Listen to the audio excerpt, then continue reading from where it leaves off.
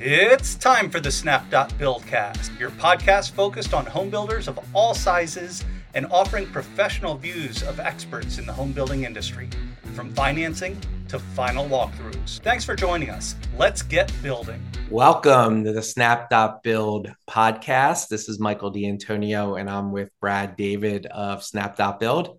How are you today, Brad? I'm doing great, Michael. How you doing? Awesome. And today's topic is a good one. We are going to talk about builders, the building construction industry, and its effect on the economy. Because as we think about the housing market, as we were talking earlier, the housing market is very curious, as you said to me offline, right? The rate increase trend, but there's places in the country where you can't touch housing because of inventory shortages. And then, of course, all the negative news about the recession and housing prices. So it's a tough thing to figure out where we are when it comes to how builders are affecting the economy, not only nationally, but at the local level.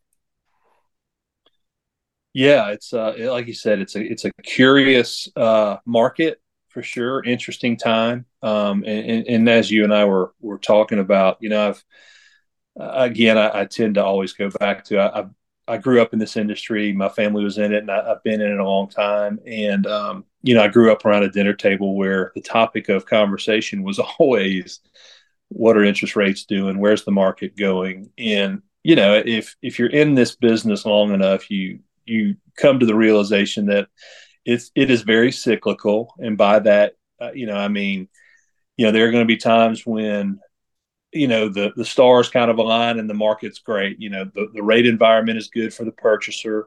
The rate environment is good for the builder borrower, so that he can go out, find projects, borrow money, build them, and make money and invest and do more projects. So those were always things that my dad was talking about at dinner. My uncles that were in the business, when we were having lunch, we were always talking about those things because we were spec builders, and so that's very market driven. And all those sort of macro factors we're talking about dictate what's going on. Right now we've got a rate environment that we've obviously, everybody has seen the news and the increase in interest rates and the effect that has on long-term rates. At the same time, we got a huge affordability issue in this country. And I mentioned to you, I've got two, daughters, one that's graduated from the University of Georgia recently. And I always like to give that plug whenever I can, drive all my people crazy, but I got a daughter that's still at the university, and as they're getting out and starting their professional lives, they're going to want a house. I mean, that's just sort of, contrary to what you constantly hear about, millennials don't want to own, et cetera. We see a ton of young people across all the markets we're in that are looking for houses and want to buy.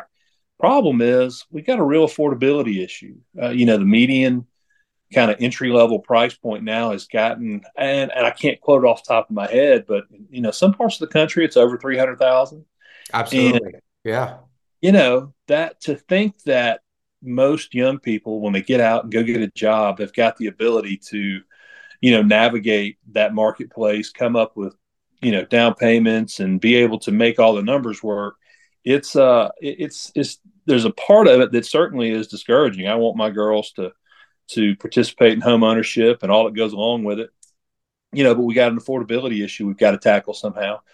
So you got some of those sort of headwind, type, things going on.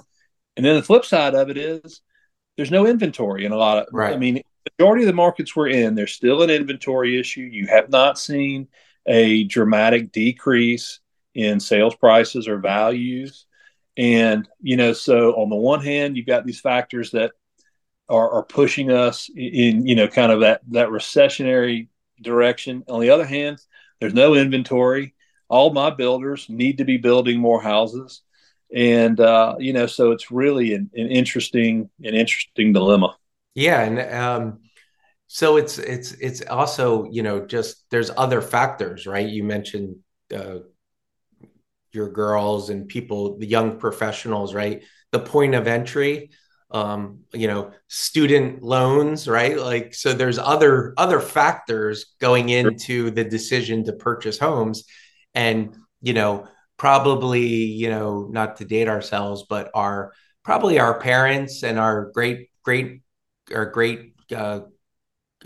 parents, grandparents, great grandparents, right? The home ownership was a fundamental purchase in their wealth growth model, right? The way to make money was to buy a home and sell a home, where the millennials and the younger people maybe aren't looking at it like that because of all the things that you talked about. Yeah, and I don't think it's huge. And again, I talk about this with my girls, and I try to talk to people in different sort of demographics and age groups to figure that out. Because again, at the end of the day, I'm kind of a new home construction geek. I like to talk about it and get different opinion. I don't necessarily agree with the narrative that the millennials or however we want to categorize that particular age group of people, they don't want to own a house. I think the opposite to a degree is true. They've come to the realization that they can't. Correct. Yeah. The barriers are too, it doesn't make sense financially and time wise and stress wise to make it work.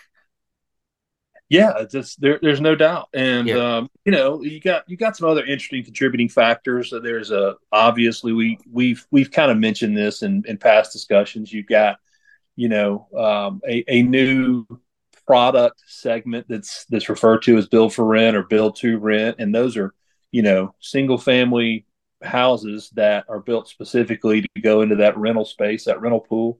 Yeah.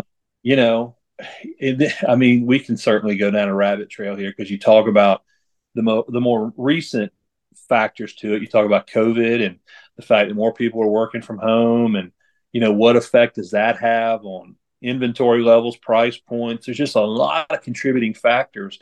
And the other thing is, if you watch the news enough, and I'm getting to the point where I'm not, yeah. Once did, it's we've been talking about this looming recession for so long that at some point you wonder, okay, is it just not going to happen? Has it not happened? Are we in the middle of it? Right.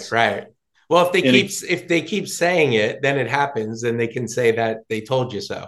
Yeah, I mean, some of the financial prognostication is got a little bit of a weatherman feel to it.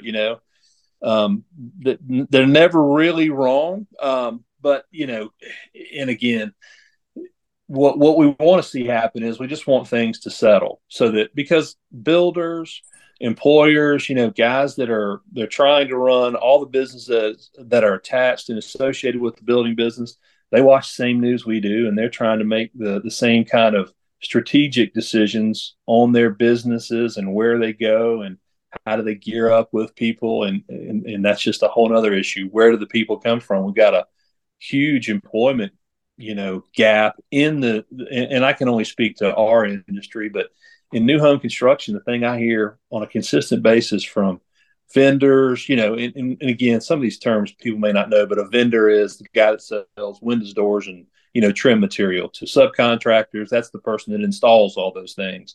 To suppliers, which are kind of the higher level, whether it's General Electric that supplies appliances, all those kind of things. None of those people can, find quality people that want to do that type of work. And so that's a big issue, where we've got plenty of work. We just don't have plenty of bodies to do it. And I think we're going to have some type of kind of cultural shift back to, not everybody needs to go to a 4-year university and go down that path. There are a ton. Look, the majority of the guys that I see in our business, on the vendor and sub, side of things, they've been hugely successful, have grown incredible businesses. And I would tell you, kind of as a rule, those are not guys that took that traditional college path. Right. They got work. Well, and also the what you're describing is the word career means different things, right? Like I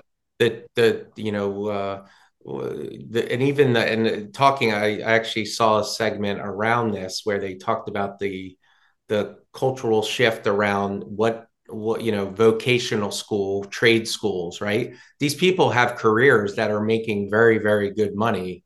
And they're also owning their time and the types of projects that they want to work on. It is not, I think people in, typical white collar office jobs look at these people as uneducated, and really they have a craft and a skill that and a career that is helping to drive the economy and helping to build homes. Yeah, absolutely. Well, I've always been, kind of drawn to in my building career. Now I see it a lot because I'm in different markets with different builders, and I kind of pay attention to that.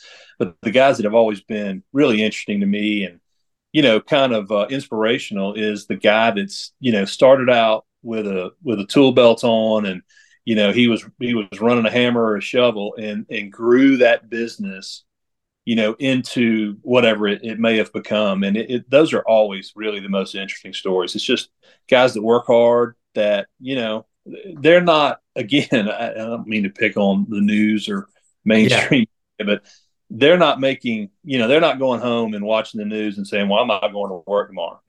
They go home and, their main focus is providing for their families and then getting up the next day and going and doing it again. And that's one of the things that I think is so interesting about the home building business. And one of the things I've always been drawn to is, I always felt like I had some hand in that when I was building houses.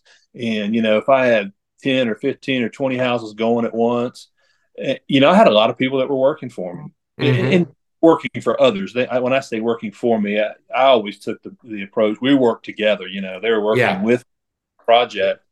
But there were a lot of people that I paid so that we could get those houses built. Their companies made money. They employed, it really has a ripple effect through the economy. And that's kind of what we were talking about. Our discussion today is, when the economy's good and the home building industry is vibrant and, it is kind of really humming, the amount of people that are employed and benefiting from that, it's not just the builder, or it's not just the banker, that's loaning the money, that's, you got a business that benefits that way. It's all of the people that are associated in the industry. And that goes, it touches so many different, industries, or, different careers, whether it's the realtors, architects, engineers, municipal employees that are involved in that home building, function. And so I just always, I can, like I said, as you can obviously tell, I can sort of get drawn down different paths talking about it. I just think it's always been, it being in the home building business, there are a lot of challenges and there are a lot of things you have to deal with that aren't glamorous or, necessarily fun. But when you take a step back and you look at, man, not only am I building and creating something that's special that somebody is going to, invest their hard-earned money into. And again, we talk about this a lot. When people buy a house, it's the most money they'll ever spend at one time. Yeah. It's a huge investment. It's emotional. It's financial. So that's the obvious benefit of it. I'm doing this, but then you start talking about all the industries that touch it or associated with it. When the boat is rising, hopefully, everyone's boat is rising and people are employed, and really it's not a heck of a lot more complicated than that, Yeah. And also you think about the local, right? You think about, you said you were building 15, 20 houses, right? Those people have to go to places to eat, right? So it's literally feeding the local economy, right? They're usually shopping in those areas, right? There's stuff happening ancillary to the project on site, right? And that is a good thing for the local economy. You certainly think so. I mean, when you go to lunch or you go to dinner and you see people that you work with in the industry, et cetera, you really, to your point, that money is just recirculating, and hopefully it's a result of a vibrant economy and people doing well. Look, we're in the money business at Snap, and we want to make sure our builders are funded, so that they can do these things. But if you have kind of time to detach yourself from it and take a little bit of a, sort of not a romantic view of it, but if you take some time and think, at the end of the day, there's a lot of people that are benefiting, from what we're doing, and I just think that's kind of an interesting sideline to talk about like this. No, it's awesome. Yeah. And Brad, thanks so much. This is great insight, and we will talk again soon. Yeah, I look forward to it, Michael. Talk to you soon.